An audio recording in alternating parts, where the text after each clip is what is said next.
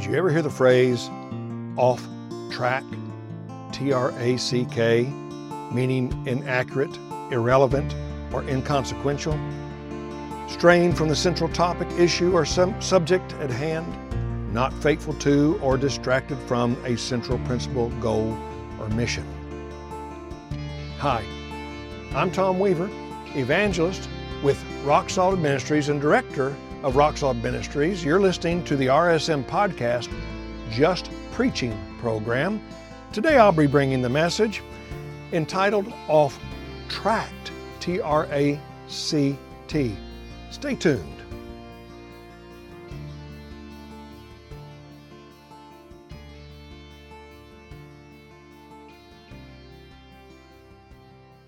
Romans 3:23 says that all have sinned and fall short of the glory of God. There is a need, my friends, for gospel preaching and gospel literature that shares the way to have our sins forgiven and to get back to God. Once, when dealing with a stubborn man, Abraham Lincoln said, "Well, let's see how many legs has a cow." 4, of course, came the reply. "That's right," agreed Lincoln. "Now suppose you call the cow's tail a leg. How many legs would the cow have then?" "Why, 5, of course," was the confident reply. "Now that's where you're wrong," said Lincoln. "Calling a cow's tail a leg does not make it a leg. And just because we say something is true does not make it so, or just because something is published in what is called a gospel tract does not make it always the truth. Our God is a God of truth. His word is a word of truth. That which is true comes from Him. Psalm 31:5, "Into your hands I commit my spirit. Redeem me, O Lord, the God of truth." Everything we are told is the truth must be checked through Him and His Word. 2 Timothy 2:15 tells us, "Do your best to present yourself to God as one approved, a workman who does not need to be ashamed and who correctly handles the word of truth." Now, some time back, actually it was back around 2003, I believe it was, my youth minister in Tennessee, where I was the preacher in Lexington, Tennessee, was flagging cars so we could get fill dirt at the church property. We had a lot of low-lying areas we were building, and they were widening the highway in front of our church building, and they told us if we would provide people to flag the cars and stop them so that the dump trucks could come to our side of the road, they would give us all that fill dirt for free. And we got thousands of dollars worth of fill dirt. And a number of our church members, men and women both, went out there to flag cars. Well, our youth minister, Michael, was flagging cars, and a man in a passing car that had to stop in front of Michael gave him a Christian tract. It had a lot of scriptures in it, and it had a good title. The title was, "What If?" Now, I'd like to take time in this message entitled Off Tract to talk about this. Let's see what men say is the truth, and let's see what is truth. And first of all, I want to say something about the man who gave the tract to my youth minister. I think that was a wonderful thing to do. This man cared about the soul of our youth minister. He didn't know he was a youth minister. He was just somebody flagging cars, and that's a good thing to do. He cared about his soul, and he gave him a tract because he didn't have enough time to start a conversation with him. He was just there, and he did it. That was a good thing. But last things first, I'd like to start with what the tract writer tells the reader happens after he has been saved. God's blessings now that you have received the Lord is what the tract says. Now that you have received the Lord Jesus Christ as your personal Savior, God has done some wonderful things. Jesus has received you. John 6:37. All that the Father gives me will come to me, and whoever comes to me, I will never drive away. You have become a child of God. John 1:12. Yet to all who received him, to those who believed in his name, he gave the right to become children of God. Your sins are forgiven. Acts 10:43.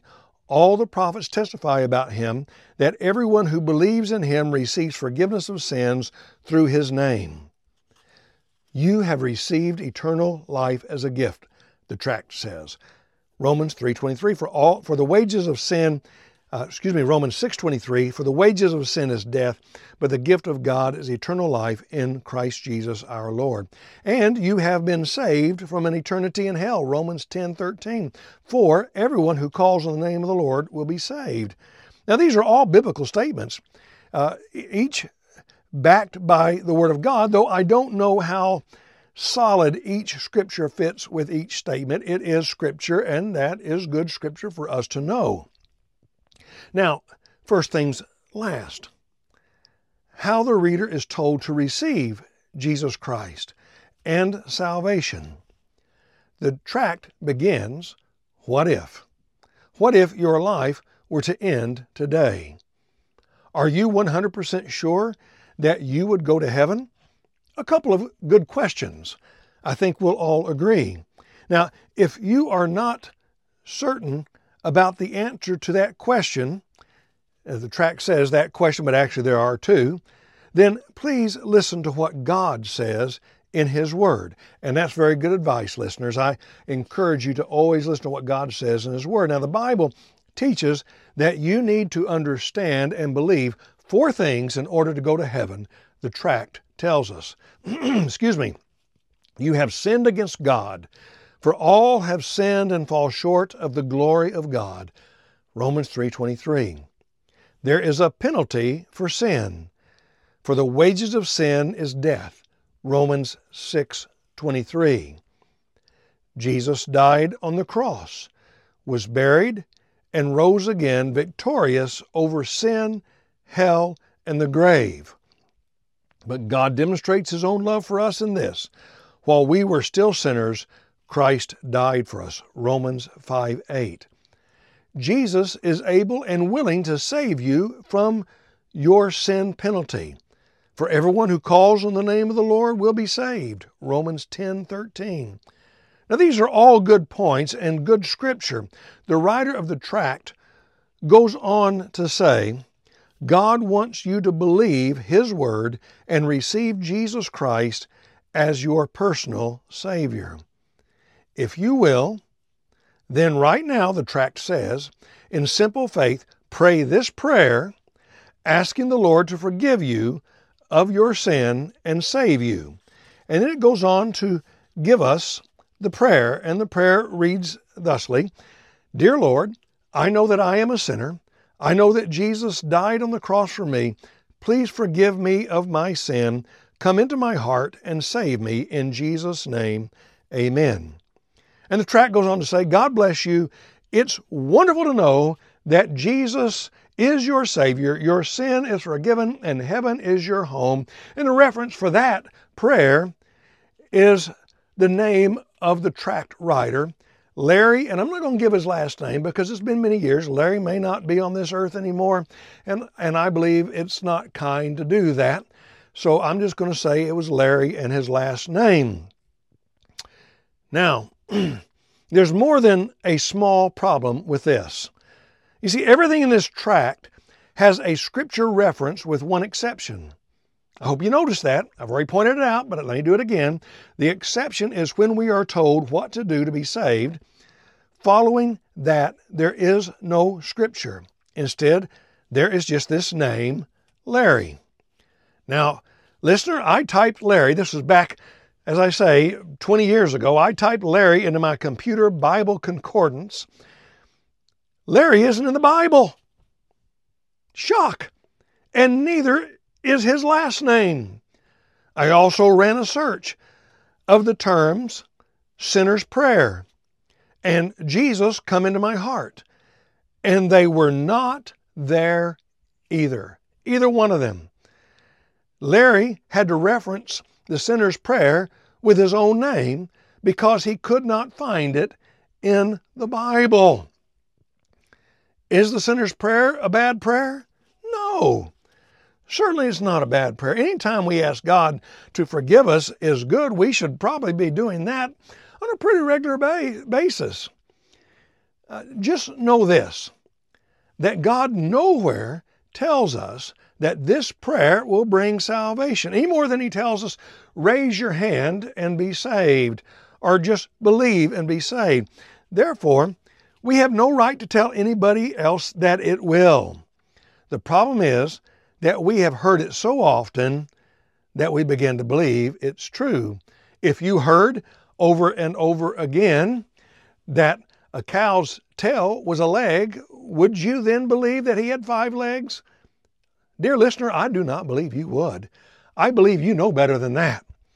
And if you hear this over and over, you ought to know, no, that is not true, because it's not in the Bible. Look it up for yourself. I believe when I brought this message on a Sunday evening to a crowd of about 100 people up in Lexington, I believe that I even offered to pay $100 to anyone who would find the sinner's prayer for me in the Bible. By the way, nobody did, and so I wasn't out any money. I remember also at this time finding a book called The Illustrated Bible. And I thought, well, this might be a good book for children because it kind of makes it into a story. It gives you a scripture, then gives you some pictures to go along with it, and the characters saying something. And I looked up Acts 2:38, where we are told, repent and be baptized, every one of you, in the name of Jesus Christ, for the forgiveness of your sins, and you'll receive the gift of the Holy Spirit. And then it showed a characterization, a cartoon, and it had all these people listening to Peter preaching on the day of Pentecost, and one of them shouting, Lord, forgive me, I am a sinner, come into my heart. And I just thought, that's not what we just read in Scripture. Yet a child will read this and think that's what it says because it's in the Illustrated Bible. This is wrong. The solution for this getting off track, let's quit giving out information that can't be referenced from God's Word, whether in the form of a gospel tract or just verbally from our own beliefs, our own experience, or from the pulpit. If we're going to tell people how to be saved, let's give the Bible as our only reference. And someone says, well, I don't know, when I believed, I just felt saved. When I just believed, I just knew it right then and there. How did you know it, my friend? Did you know it just because you felt good all over? Or did you know it because the Bible says, just believe and be saved? The Bible doesn't say anything else. Believe and be saved. No, you can't say that. So if you felt saved that day, the next day, if you were having a bad day and you didn't feel good, you didn't feel saved, does that mean you weren't saved the next day? We cannot go on our feelings, my friends. We cannot live by our feelings saying, well, I felt saved here and I didn't feel saved there. And then someone else says, well, I got baptized and I just am sure I wasn't saved. I thought things would change and nothing changed. Well, my friend, if that's the problem, your problem isn't baptism because your problem is repentance. You didn't turn away from your sinful lifestyle. Nothing changed because you just got in the baptistry thinking, well, that's what I'm supposed to do. What you got when you got in the baptistry, my friend, was wet, but nothing else because you had not repented. The Bible does not say repent only and you will be saved. No, it says if you don't repent, you're going to perish, Luke 13:3. And so we need to do that. We need to make sure that we repent, but it doesn't say repent only. Just quit living a bad life, live a good life and you're going to be saved. You know better than that. I know better than that. It does not say faith alone saves us. It says by faith you are saved. By grace you are saved through faith, not of yourself. Certainly by grace you're saved through faith. It's God's grace. And people like to say, well, it's grace.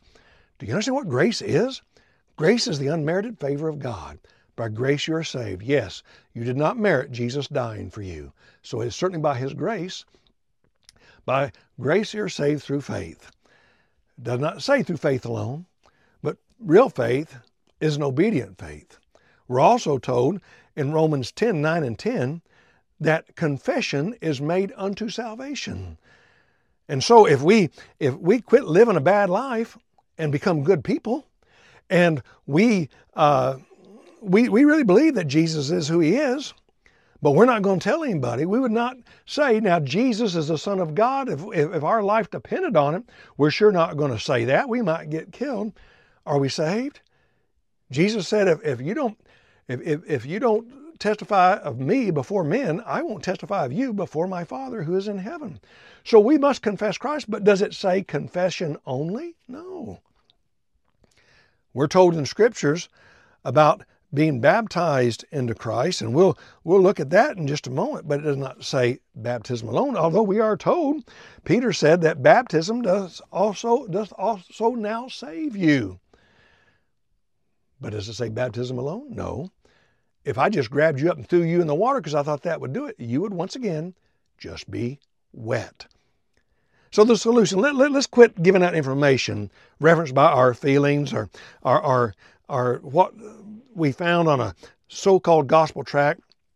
Let's reference the Bible. Simply put, here is God's plan of salvation. Hear the gospel, Romans 10:17. Consequently, faith comes from hearing the message, and the message is heard through the word of Christ. Believe in Jesus Christ as the Son of God. John 3:16. You know that verse. I know that verse. But that is not the only verse. For God so loved the world that he gave his one and only Son, that whoever believes in him shall not perish, but have eternal life.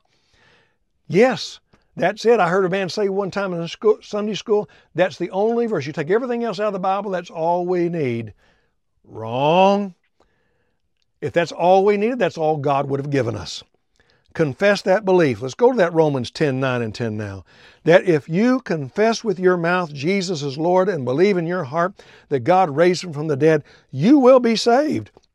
For it is with your heart that you believe and are justified.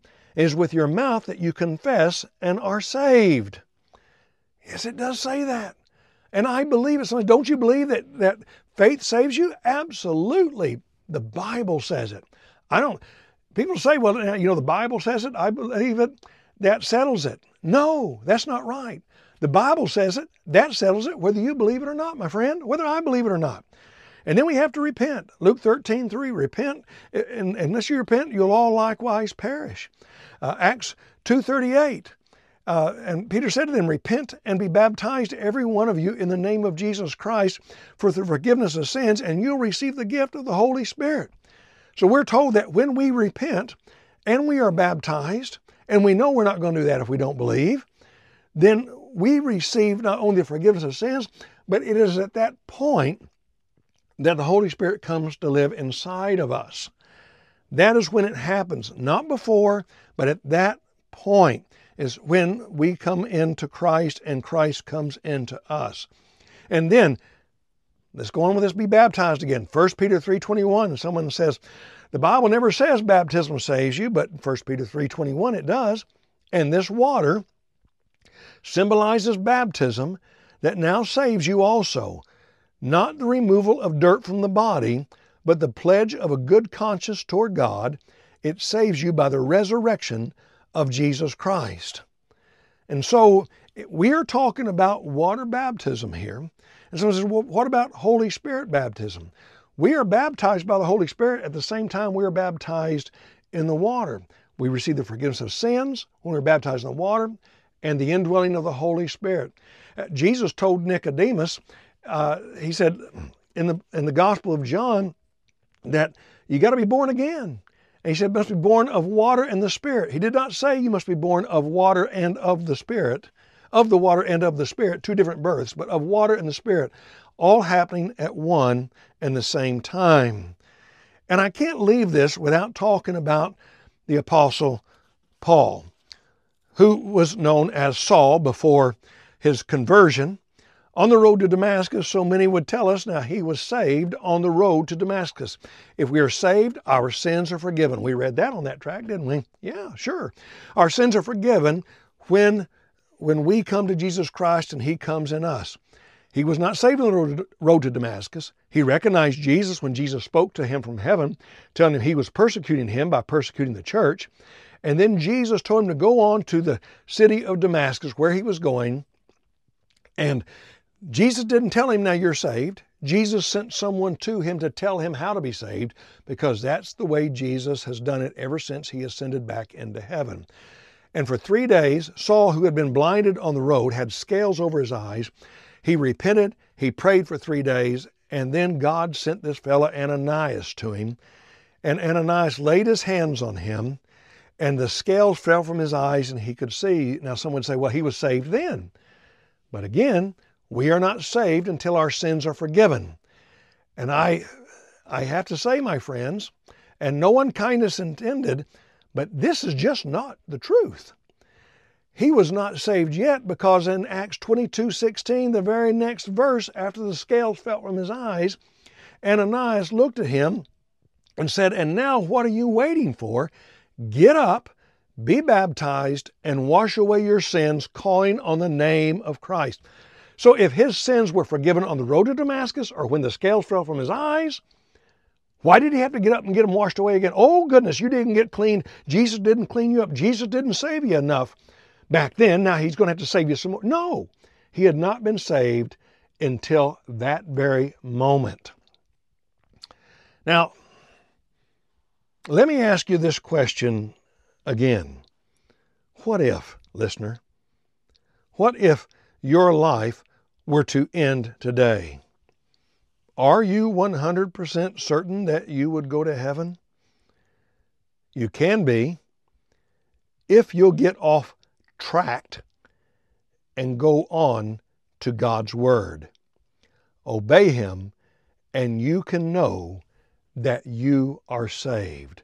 Let's not take our experience or just what we read on a tract without backing it up with God's Word to absolutely know for sure. Now, if you have not accepted Christ, if you've not repented of your sins, you need to. Turn away from this wicked old world and turn to Christ. Open up the Word of God. See that it tells us that we must believe, that we must repent, that we must confess. And then find somebody who will biblically immerse you in the watery grave of baptism. So just like the Bible, like the book of God says, like Jesus said in Mark 16:16, he that believeth and is baptized shall be saved.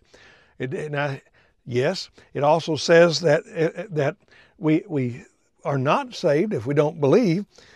It doesn't say that we're not saved, we're not baptized, but who's going to get baptized if they don't believe? And we know it's immersion. If you don't know any of the Greek and where all this came from, look to Romans chapter 6. Paul is reminding the Roman Christians, we're not talking about just the Jewish Christians in Rome, but all in Rome who are Christians, that we were buried with Christ in baptism and raised to walk in a new life. It is a burial. It's going under the water. And this is the only place in the Bible that tells us we touch his death. We're buried into his death. Well, where did he shed his blood? In his death. And some would say, you believe in some water regeneration, not the blood of Christ. No, I believe more in the blood of Christ cleansing because I believe baptism is essential, because it says in that baptism is where I touch his death. I hope you'll check that out, friends. Don't take my word for it. Don't want you to ever do that. Just open up the scriptures and read. Have an open mind. Study faith, repentance, confession, baptism. Study those who were saved in the New Testament and see what they did. Just make yourself a little chart. Did they believe? Did they repent? Did they confess? Were they baptized? Did they continue to live for Jesus?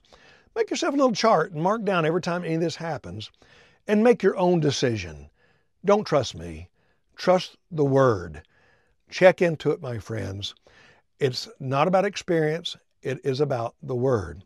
Now, if I went a little fast here, back up, get some of these scriptures. If you want to have them in hand, we do at Rock Solid Ministries have some printed materials that will help you. And it's really just scripture. It's just a statement in scripture.